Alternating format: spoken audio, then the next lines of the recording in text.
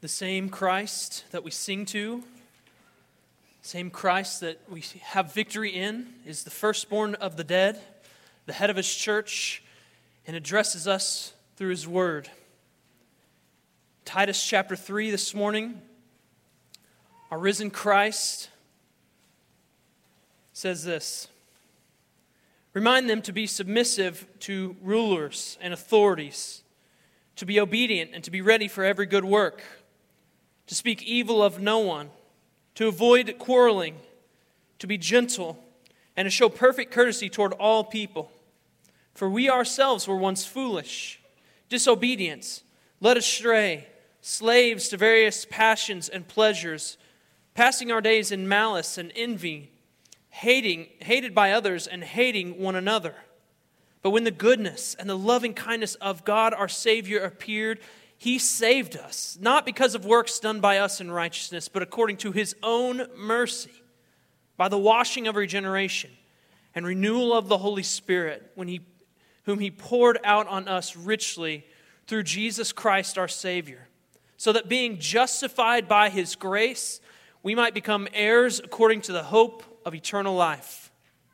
The saying is trustworthy, and I want you to insist on these things, so that those who have believed in God may be careful to devote themselves to good works. These things are excellent and profitable for people. This is the word of our Christ. Let's pray together. Our Father, sanctify us in the truth. Your word is truth. Use it to sanctify us this morning. In Christ we pray. Amen. What does a young church in a very pagan culture need? What does a church in a culture full of liars, evil beasts, and lazy gluttons need? In part, we've seen the answer to that question all through the book of Titus. We've seen that the church needs leaders, pastors, teachers to rightly proclaim the word of Christ, that the church might be built up. We see that they're needed, that they might put away false teachers and false teaching among the people within the church. We see chapter 2 that they need discipleship, that we need older, mature men and women that might disciple younger, perhaps less mature men and women. They need solid and certain knowledge of our salvation, of the grace that we've received and what that grace entails, that it saves and that it sanctifies. We need solid and certain knowledge of our hope. And we need all those things that it might lead to a life full of good works. There's this repeated emphasis from Paul to this church that's surrounded by a pagan culture to be committed to be ready for, to be devoted to good works because of what God has done, because of His work in your life. You see, the work of God in salvation is to lead believers to this active place of devotedness to good works, and that's what this young church needs to hear. Indeed, that's what every church needs to hear over and over and over again. We need to know our salvation, know what it entails, but also know that it leads us into a life that's lived to honor and please God, a life devoted to good works. So God in His grace, He goes after, He obtains a people for His own possession, and that people start to take on His likeness and His qualities, and they start to do all these good works. Chapter 2 gave all these imperatives for how we're to do this. What's that to look like within the church? How are older men supposed to be? How are older women supposed to be? How are younger men and younger women, how are they supposed to behave and act within their families and within their relationships with one another? And all that through chapter 2 had kind of an eye toward outsiders, toward adorning the gospel so that others may look on it and see the beauty and glory of the gospel that they say they believe. But it was a little bit indirect toward outsiders. In chapter 3, I think Paul shifts a little bit in turning the focus a little bit more directly toward outsiders, unbelievers, the culture surrounding them. He starts to give a flavor of what good works would look like in a society and in a culture where its good works and acts are directed towards those people. And that's what he starts with in verse 1.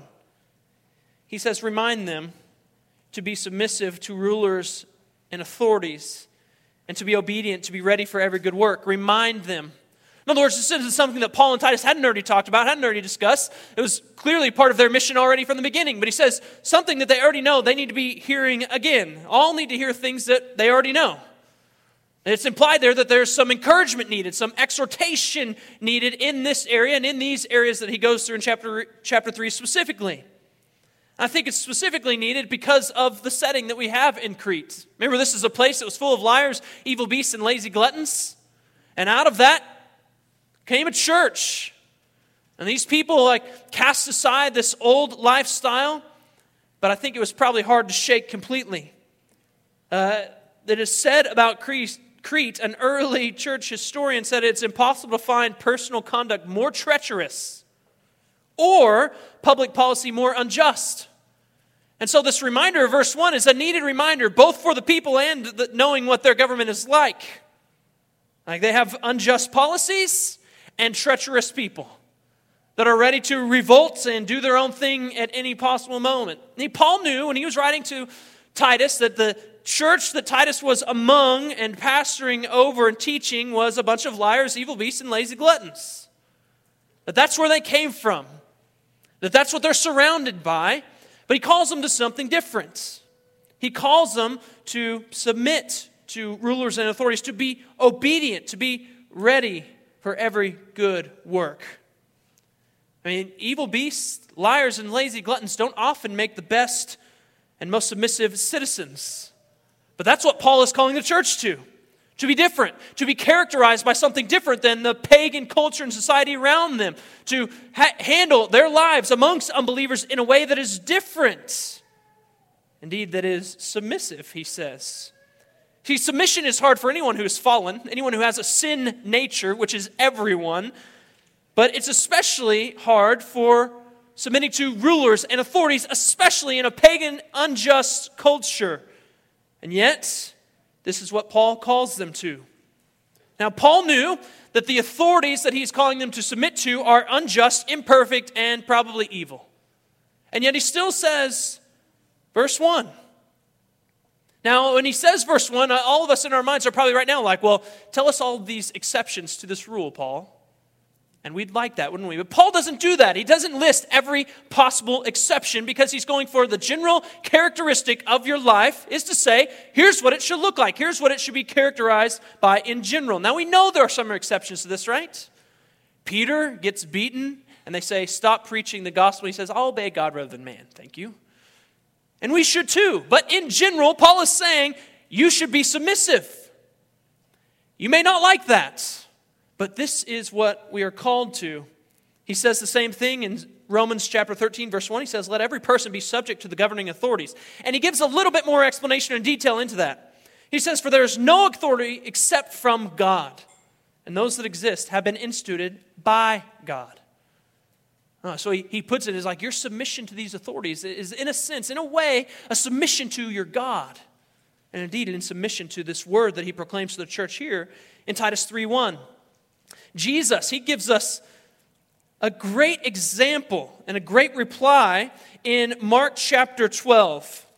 He's asked by some who are trying to trick him about paying taxes to Caesar. Keep in mind, the Caesar is the ruler of the Jewish people. He's not a great ruler.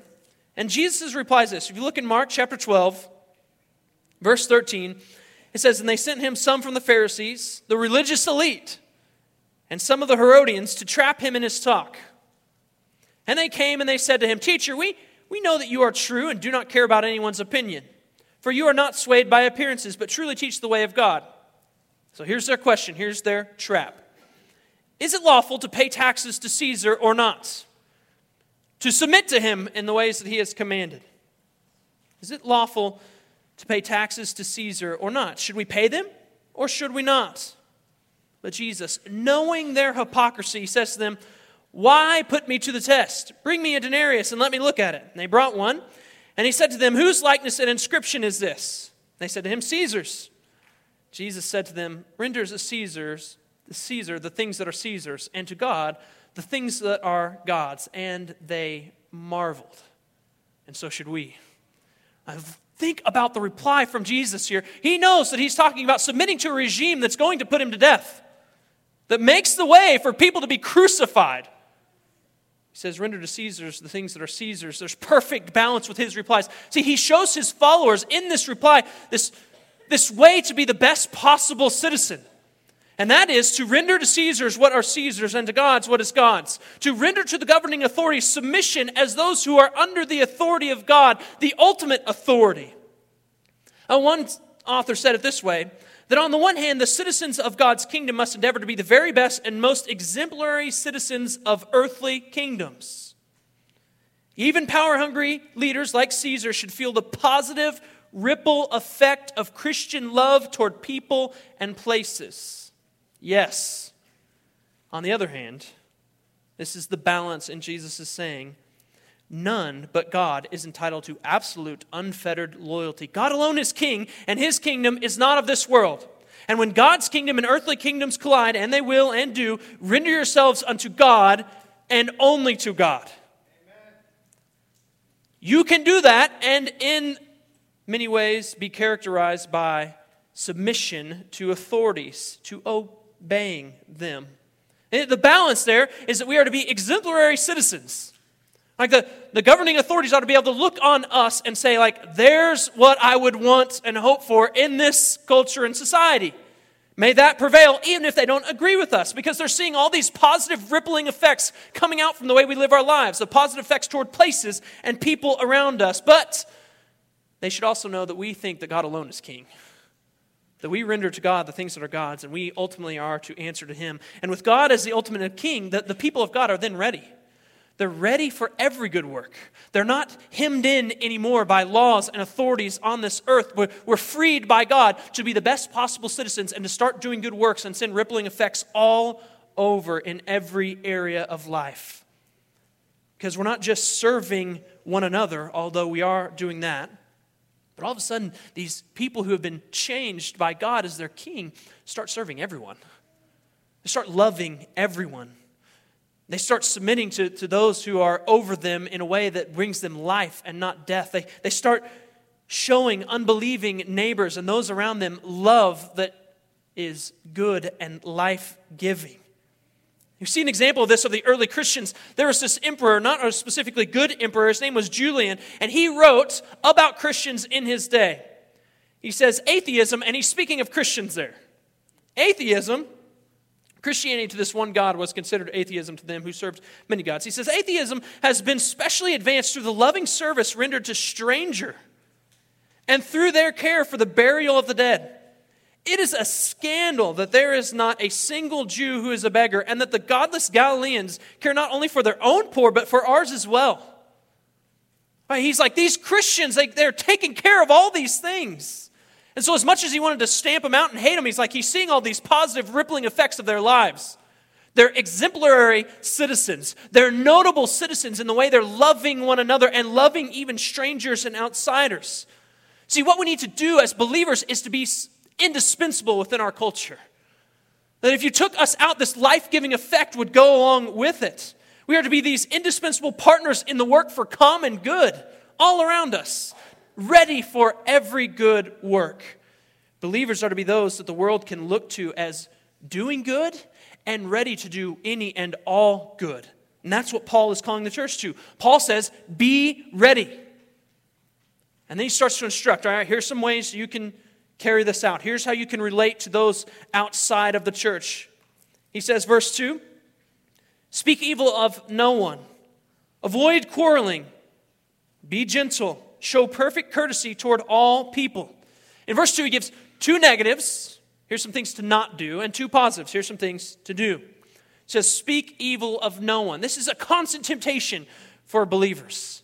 Because what has happened is that we start living differently. We have new desires. We have a new heart. And so now we start seeing things that we used to be like or things in the culture as morally sinful and evil. And what happens easily, temptation starts to sneak in. And so we start to feel morally superior.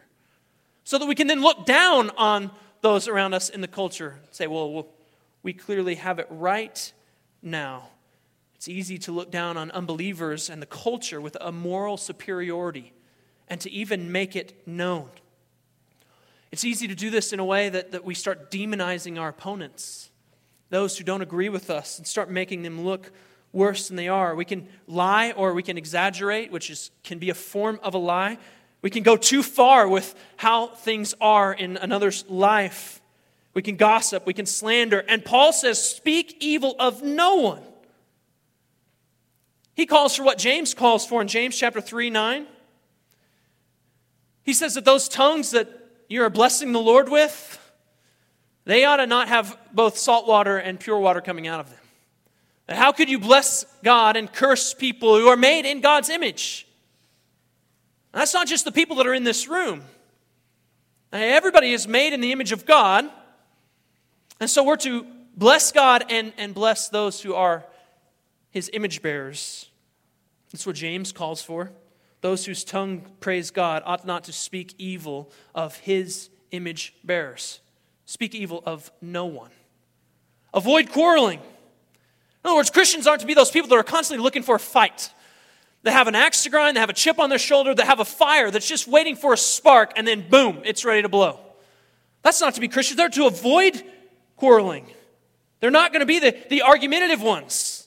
They're going to be the ones that are working for peace in almost every situation because they know peace. They know peace himself.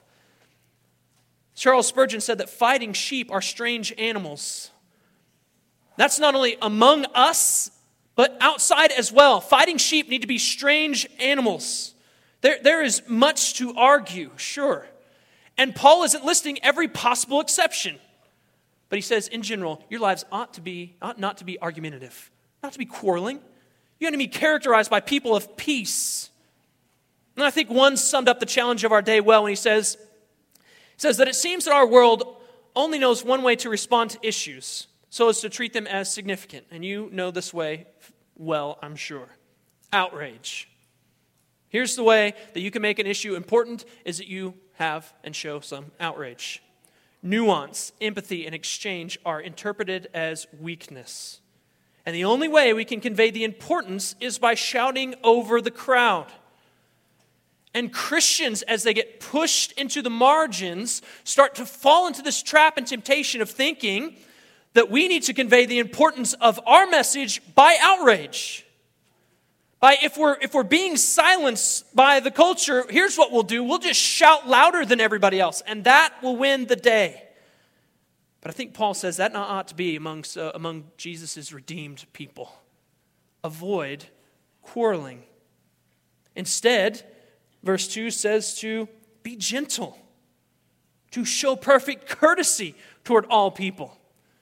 Jonathan Edwards said that Christians ought to have a lamb-like and dove-like spirit and temper of Jesus. And I love that explanation. That, I think, sums up verse 2 well. This lamb-like, dove-like spirit and temper of Jesus.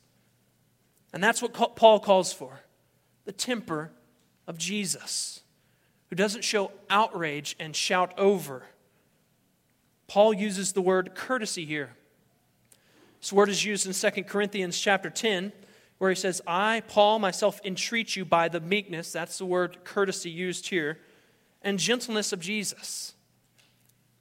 It's a meekness, it's a gentleness, this courtesy. It's a putting on of Jesus' character. That's what it is. Show Jesus' character to the world. Show perfect courtesy. That's what he's calling for. It has this idea of thoughtfulness of others and self-forgetfulness. That's courtesy. That's what he's calling for. And so he gives this positive command, be gentle. Show perfect courtesy toward all people. Take on the character of Christ. Be gentle, dove-like, lamb-like, like Jesus. And so the two positive commands show the quality of being considerate of others. It shows that we're looking to their needs. We're thinking of them first. We're not thinking of ourselves as too important. We have this lamb-like, dove-like spirit and temper towards all people. And what's hard about this is that we need to remember that when he says all people, that can be so generic that we forget that he's talking about real people. Like people in our lives. That's the temper we're to take with them. The people we know that are around us. It's important that when we're speaking in generalities, like do this to all people, that we put flesh and blood on those people. And we're to live out these verses with the governing authorities. With our families around us who are unbelievers. Speak evil of no one. Be gentle. Have courtesy toward all with the people we work with, among our friends, in our neighborhoods, with our classmates. Think through some faces when you think about being courteous toward all people. Put some faces in your mind, because that's what Paul is calling for. It's with real people and real situations that the difficulty of what he said in verses 1 and 2 really comes into play and is really seen. And so verses 1 and 2 give us 7 commands as believers. Think through some faces of how we can obey those 7 commands. But when we think about 7 commands and how to act toward outsiders, it's important that we not divorce verses 1 and 2 with the rest of the passage. Because what Paul is going to do is what he's done before in the book of Titus, what he did in 11 through 14, is he is going to ground our doing in our salvation. And so why are believers to obey these 7 commands from verses 1 and 2? Well, he tells us in verse 3.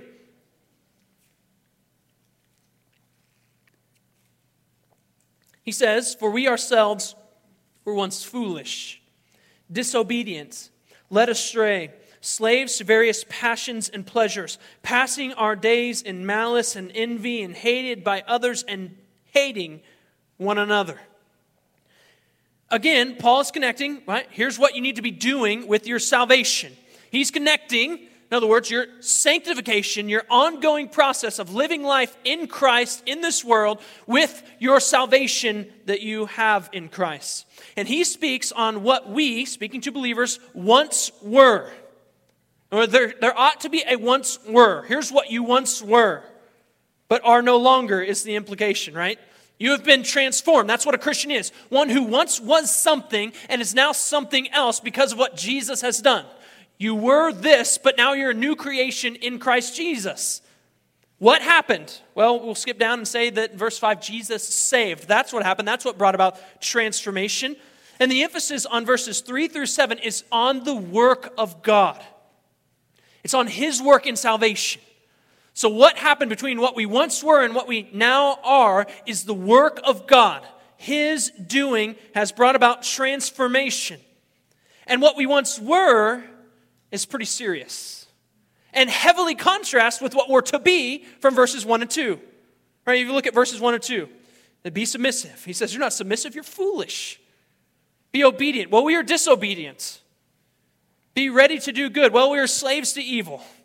Speak evil of no one and be peaceable. Well, we are living in malice and envy.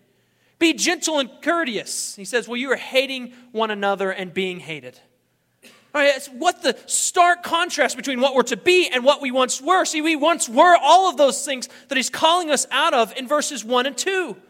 And so knowing what we were is going to help fuel obedience to verses 1 and 2. And you want to be more gentle and more courteous toward all people, know who you were. Because then you can know that you're on no better playing field than anyone else. You have no moral superiority toward anyone. Knowing who we were fuels obedience, fuels us being more gentle, more courteous, more loving towards others. It's hard to be severe toward the sin of others if we're going to say we want to be severe on sin. We ought to start with ourselves. And if we're severe with ourselves, we start to have all this kind of compassion and gentleness when we approach the sin of others. Believers, if we're to obey the 7 commands of verses 1 and 2, we're going to have to remember what we were. Hopefully what we once were and are no longer and are coming out of, but the reality of what we were is worse than I think we think. And it should humble us more than it does. So that when we start thinking about this culture that's full of pagan living, Crete, or our culture that is full of this moral confusion, we don't get this air and sense of moral superiority toward outsiders because we know what we once were. No better, no different. The reality of what we were is worse than we think and should humble us more than it does. And when we look to unbelievers, we could say every single time, but for the grace of God, so goeth I. But verse 3 needs to be read along with verses 4 through 7. Paul connecting all these pieces together of what you're to be, who you were, and now who you are. Verses 4 through 7 is one sentence. He says, we once were, but that's not the case anymore. He gives this great change in verse 4. But when the goodness and loving kindness of our God and Savior appeared, He saved us. Verse 3 speaks of all of us as this broken wreck. Foolish, disobedient. And what verse 4 should say, as we said last week, is not that His goodness and loving kindness appeared. What verse 4 should say is when the wrath of God appeared, here's how He exacted His judgment on sinners, fools, disobedient people, speaking evil of others, hating others, being hated by others. Should say His wrath appeared and it brought judgment on all these people, but it doesn't. It says, but when His goodness and loving kindness appeared. The goodness and loving kindness appeared to foolish, disobedient, sinful, rebellious people like us. It appeared ultimately in the person of Jesus, who took on flesh, who lived a life where He was despised, bearing shame, died a death that He didn't deserve to die because He had lived the perfect life. He died the death that sinners deserve to die. Foolish people deserve to die. Enemies of God deserve to die. He died that death in the place of sinners, that He might take their punishment upon Himself, that they might be set free. We know that people who trust in Jesus can be set free because after He took that punishment for their sin, He gets put in a tomb and He doesn't stay there long. He rose for sinners. And so when we look to verse 4, after knowing what we once were in verse 3, that the goodness and loving kindness of God appeared in Jesus, should amaze us. The goodness and loving kindness of Jesus appeared. And every single person that it appeared to were all undeserving and did not earn a bit of it. And Jesus didn't need anything. Right? He didn't come because He's like, I need more love. I need some companionship. I'm bored in heaven. That is not any of His reasons for appearing in kindness and lovingness toward us. His goodness was, and loving kindness that appeared was just this overflow of who God is. He didn't see something in us and say, well, that's what I want to go after. He just is who He is, and He is this good and loving God. And the overflow of that is that He came after us in loving pursuit. The Son lovingly seeks and saves the lost to redeem a people for His own possession because He just desires, out of His goodness, out of His love, a people that would know Him and love Him and live for His glory. And here's what we know, that all those who look to Jesus in faith are saved because looking to Him is looking to the appearance of goodness and loving kindness. That is His appearing. To really know Jesus is to be rescued by those things, to be rescued by His goodness, to be rescued by His loving kindness. And so the question for all of us is, before we move forward, is do you know Jesus? Do you know His goodness? You know His loving kindness. If you look to Him and you see something other than that, I would say that you don't really know Him, not in a saving way, and that you need to turn from your sins and trust in this one who came after you that you might be redeemed. Put your faith in Him. But if you do know Him, let's make sure that verse 4 isn't a dull verse for us. But when should say we got the judgment that we deserve, but it says that what appeared? Goodness and loving kindness. Let's not let our once foolish ears grow dull of hearing how Jesus came to the rescue for foolish rebels like us. Remembering who we were helps us look back to God's saving work in continual awe, and it will fuel the work that we need to do right here and right now. We need to look back out that window that shows us Calvary and let it fuel our obedience even now. Because we were slaves to various passions, but Jesus paid the penalty of our slavery to sin. And Jesus broke the power of that slavery so that now we're free to obey and love God as we were made to. He dismantled sin's power so that we can be slaves of righteousness, freed to obey, wholly belonging unto God, so that we might do good works that he has prepared for us, all because of what he has done. Let verse 4 never grow dull in our ears. So Paul explains the appearing of Jesus because it's vital for the church to know that if they're going to be ready for every good work, if they're going to, verse 8, be devoted to good works, they need to know this appearance of Jesus and what it was like. He saved us. And that verb, he saved us, is the main verb of that one sentence in verses 4 through 7. The focus is not on us and our doing, it's on God and his doing and his work. And so Paul's calling us, be zealous for good works. Be devoted, be ready for good works because love appeared. Because goodness appeared. Because Jesus came. And so he's grounding every single one of the things that he's commanding, all these imperatives, he's grounding them in our salvation. He's making sure that all of us know that good works are the result of God's appearing in your life. That there should be that result. That if God has ultimately, he's really appeared in your life, if you've really experienced grace, then it won't leave you with just being saved. It will transform you. It will lead you into life living good works before the Father. It always does that. But he wants us to make sure that good works are the result. They're not actually what saves. And so he goes on to explain this in verses 5 through 7. By explaining why we were saved, or according to what we were saved, how we were saved, and to what end.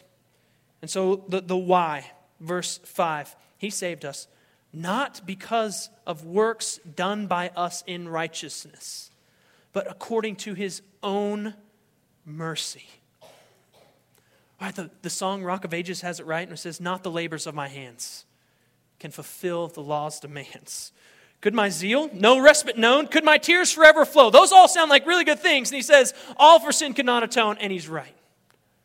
We were not saved by those things. We cannot be saved by the labors of our hands, our zeal for good works, the tears that flow. They cannot atone for sin. They will not save us. Amen. God doesn't save because we've done something. He doesn't actually save us because we're lovable, or he sees some sort of potential in us, or they thinks, well, I think they've done enough now that I can come and take over. He's not impressed by our works. Why does God save? Verse 5, his mercy. God saves because he is merciful. He loves us because he is loving. He saves us because he is merciful. Right? That's the overflow of his character and nature. He doesn't find us lovable necessarily, or something in us to love. He is loving, and so he loves us. He is merciful, and so he shows his mercy to us in saving us. Martin Luther said it this way, that the love of God does not first discover, but creates what is pleasing to it. He doesn't discover something about us that says, well, you know what, now I think I'm going to be moved toward mercy toward them. He is moving toward mercy toward us because that's who he is. And then he starts creating these things in us, that we might be a praise unto his glory. And so what the saving mercy of God does is it puts us all on the same level, doesn't it? You didn't deserve it. No one else deserved it. The only reason that we would have any sort of salvation is because God is merciful. He doesn't look to Paul and say, you know what? He seems like he has great potential. He could be a really good apostle to the Gentiles. So maybe let's work on Paul for a little bit. I'll just appear to him in Damascus, on that road to Damascus, and show him mercy because, dang, Paul could be a tool in my hand. I could use him greatly for the sake of my cause on this earth. He doesn't do that. He looks, and as this one who is infinitely merciful, he shows mercy and he saves because that's who he is. Church, God isn't waiting for us to be good enough as if we could.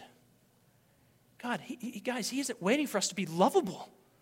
He isn't waiting around for us to perform enough. When he saves, it's by his infinite mercy alone or not at all. We contribute nothing to this except sin. That's salvation.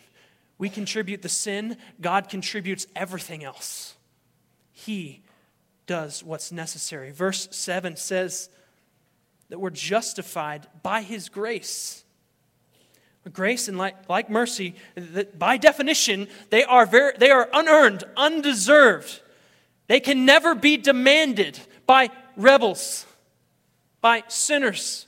We can't look to God and say, well, why haven't you shown mercy? I demand that you show me mercy. Well, what we're demanding before God is justice. And I think we need to be careful with demanding that before God as sinners. They can't be earned. They can't be deserved. They cannot be demanded. God is merciful, though. He looks and He loves and He shows His mercy. And so there is no question who gets credit in salvation. If we contributed some work to it, then we might be like, well, maybe I need to praise myself a little bit, but God a little bit too.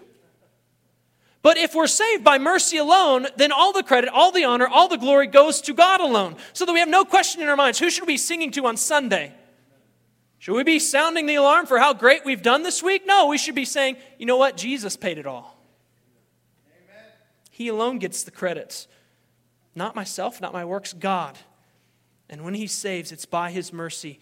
As we sang, 'tis mercy all immense and free. And oh my God, it found out me. That is an expression of humility. Like, I should not have had this. I was in the dungeon locked away, but suddenly this flame of light came and I was set free. And I just walked out and started following God. Oh my God, it found out me. God saves according to His own mercy or not at all. Our relationship then with God is based upon not what we have done or can do. It's based upon His mercy. And oh, how needed this is.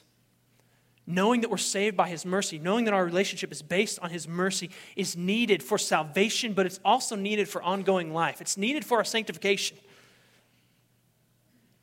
Right, just this very morning, I woke up just feeling cold toward the Lord and feeling that was reciprocated. You ever been there? This morning. Feeling sense of shame, guilt. I haven't done enough. I haven't relied on God enough this week. I haven't prayed enough. This sermon's not good enough. Do you ever have these thoughts? You ever been there? That's thinking of a spiritual state, a spiritual relationship with God based upon performance, works, something that I contribute. And it's a basing of spiritual relationship on God in a way that the enemy loves.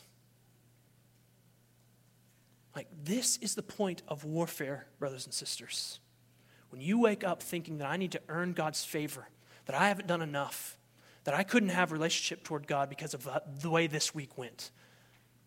That He's cold toward me and I'm cold toward Him and I don't know how to get out of this. Have you ever been there? And so how do we fight that, brothers and sisters? One author said that when we feel ourselves cold in affection and duty, we've been there.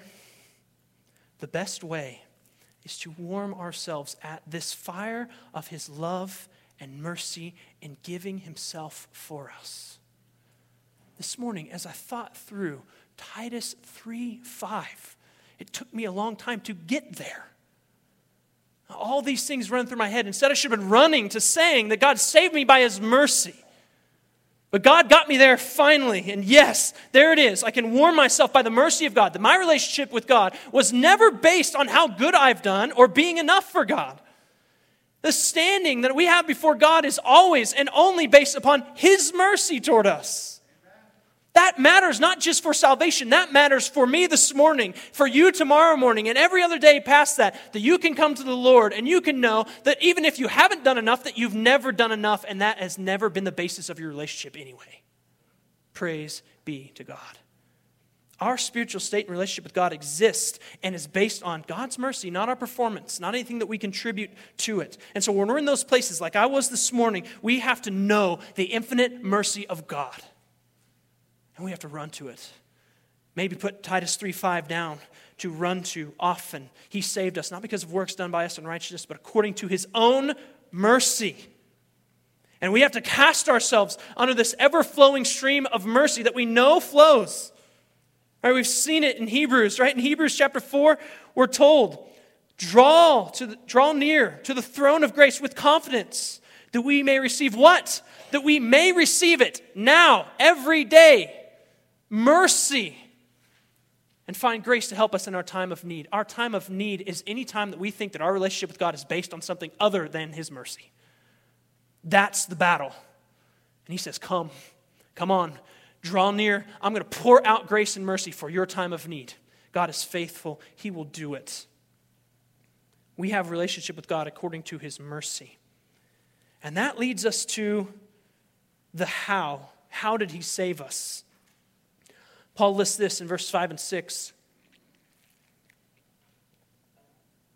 Saved us not because of works done by us in righteousness, according to His own mercy, by the washing of regeneration and renewal of the Holy Spirit, whom He poured out on us richly through Jesus Christ our Savior. There's this by, or we could say through, could be translated either way. He does it through this. And what does He say?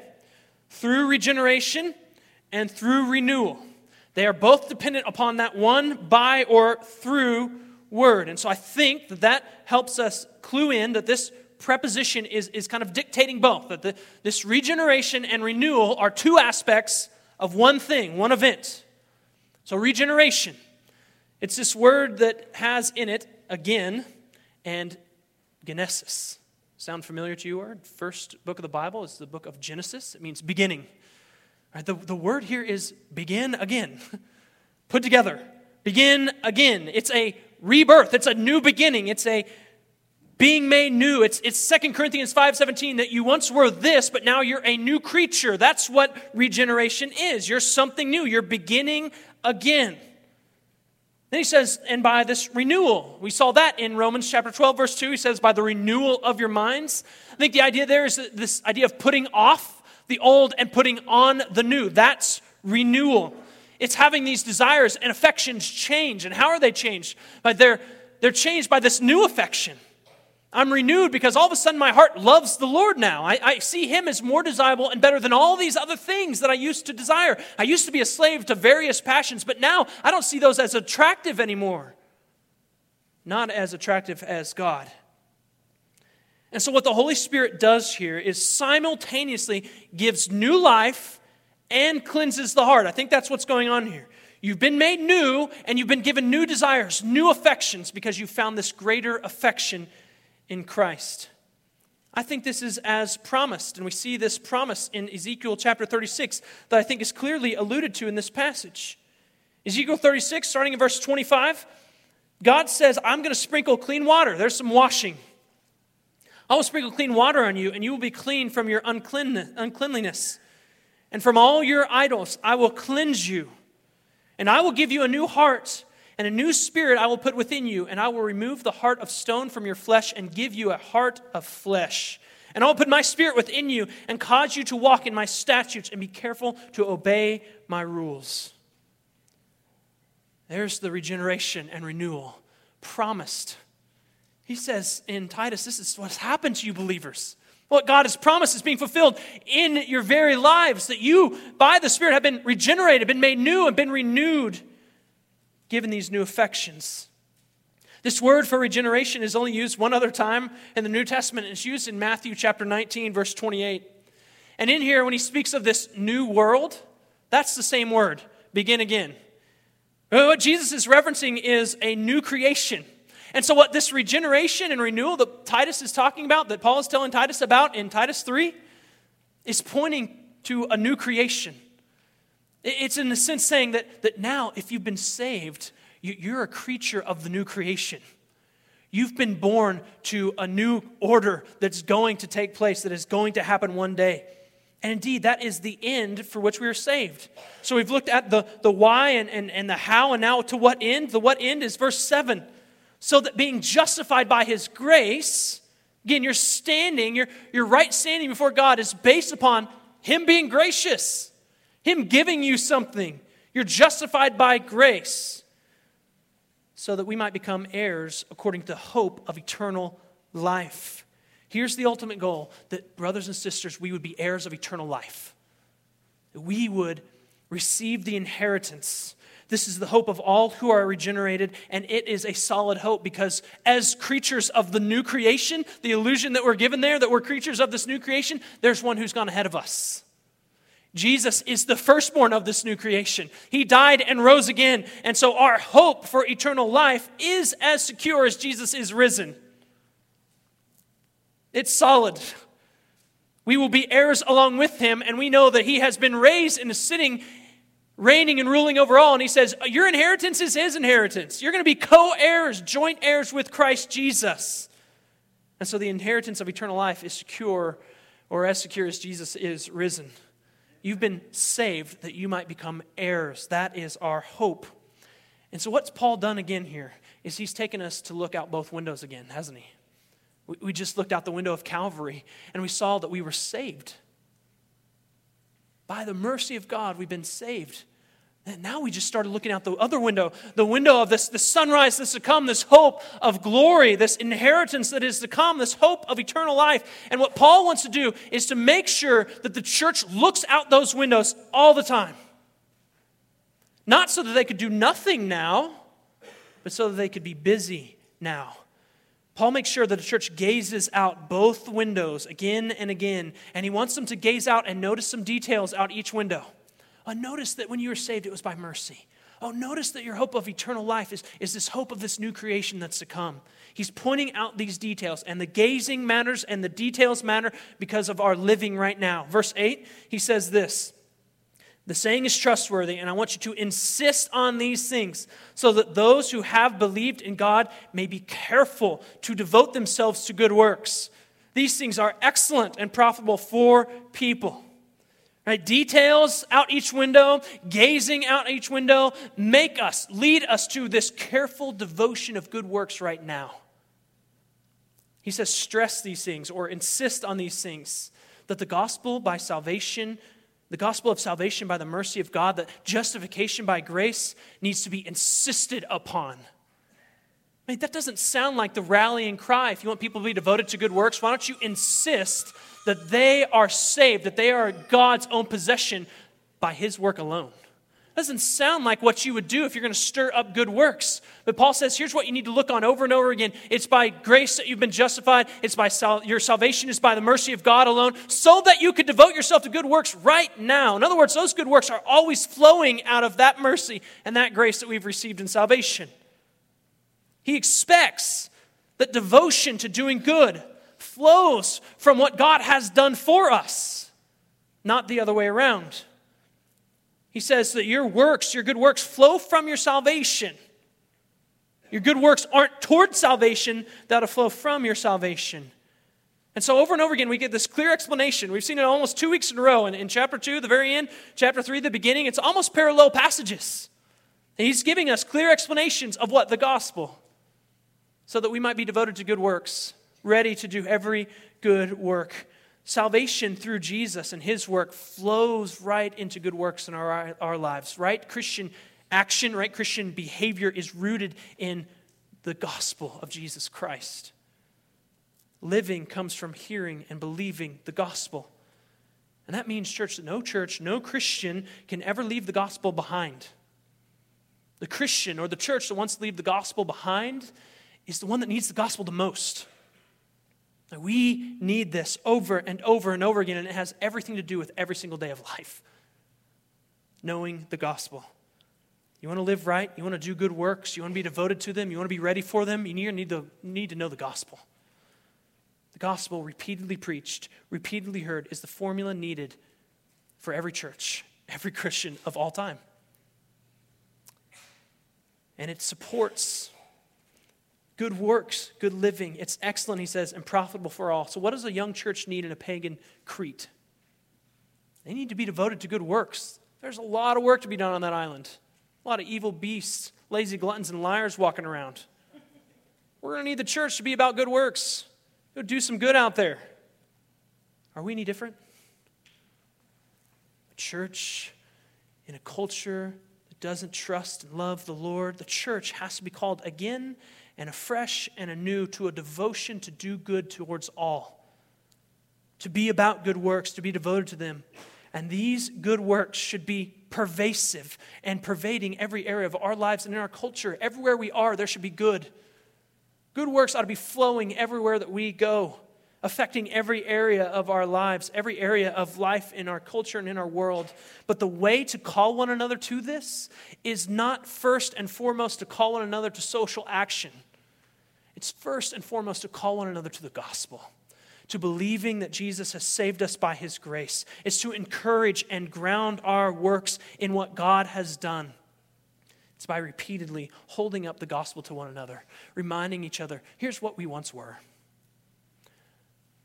But the loving kindness and goodness of God appeared, and he saved us. Oh, church, let's never leave that behind. Would you bow in prayer with me?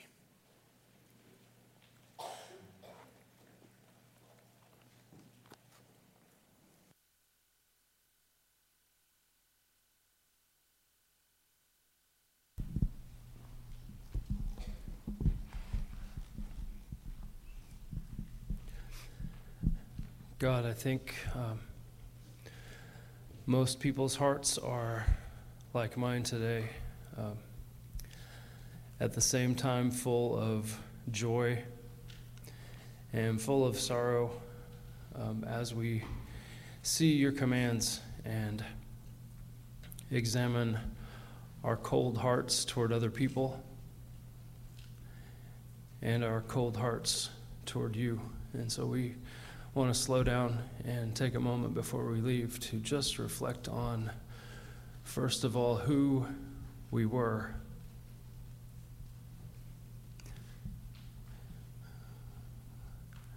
Some of us have been Christians for a long time.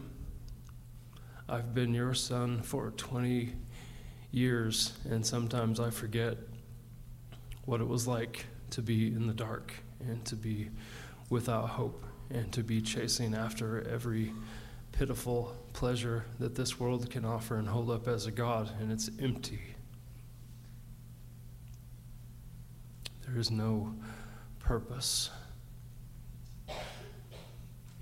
And God, I am so thankful that you regenerated me, that you gave me a new heart, that you put your Holy Spirit within me, and that you started to change me. And God, we want to rejoice in that today. May every Christian here exult in your great love that you poured out on us, not because of anything that we did, but just because you are good and loving, and that's who you are. God, thank you so much for making us your sons and daughters. We did not make a good decision. You gave us new hearts. Thank you so much, God. Help us to never forget that. And God, the evidence that we do forget that is in how hatefully we can look at other people who do not know you. We treat them like we have accomplished something by being a Christian. We forget who we are. We forget how blind we were. We forget how purposeless it all was. Will you give us compassion instead of judgment and arrogance and condescension, Lord? Let our hearts ache for those who don't know you, even if they are, and especially if they are hateful toward us, if they say hateful things about you and your people and your word. God, will you help us to walk in the good works that you have prepared beforehand for us to do. Put faces in our minds, like Dylan said. Where do we need to be better citizens of Enid, Oklahoma? Who do we need to show love to instead of slandering and rolling our eyes and wishing they'd go away? God, who needs to see what Christianity really looks like by our love for them and our compassion for them? And what shows them better than loving people who hate us? Loving our enemies, that's exactly what you did. God, fill our hearts with love for those who are hard to love, and let us be obedient and walk in these works, walk in all these ways that you've commanded us, God. Give us gentleness, give us kindness, give us patience, Lord. Give us a deep love for those who don't know you, Lord. And if there are people here today in this very room, there probably are some who don't have a new heart and who maybe woke up today and they don't know what the point is, but they want to know, and they want to know what to do with their guilt and their shame and their aimlessness. Or maybe they don't think there's anything wrong with them and they need to see your holiness, God. They don't understand that they deserve your wrath instead of all these good blessings that we're talking about. God, will you help them to see, give them eyes to see, give them ears to hear the gospel, the good news that there is not one thing that we can do to be saved. There's not one thing that we can contribute to our salvation except our sin. God, grant them repentance, give them faith, and let them fall to their knees and cry out to be saved by you, because if they do, you'll save them. If they do, that's evidence that you've already given them a new heart. God, will you save people in this room today? Make them your sons and daughters. Let them experience the joy of knowing the God of the universe. Let them experience the love that comes from the most pure and holy love in the universe, your heart, God. Save people today. Use your saints to do the work that you've called them to do in this world. In your holy name, Jesus, we pray. Amen.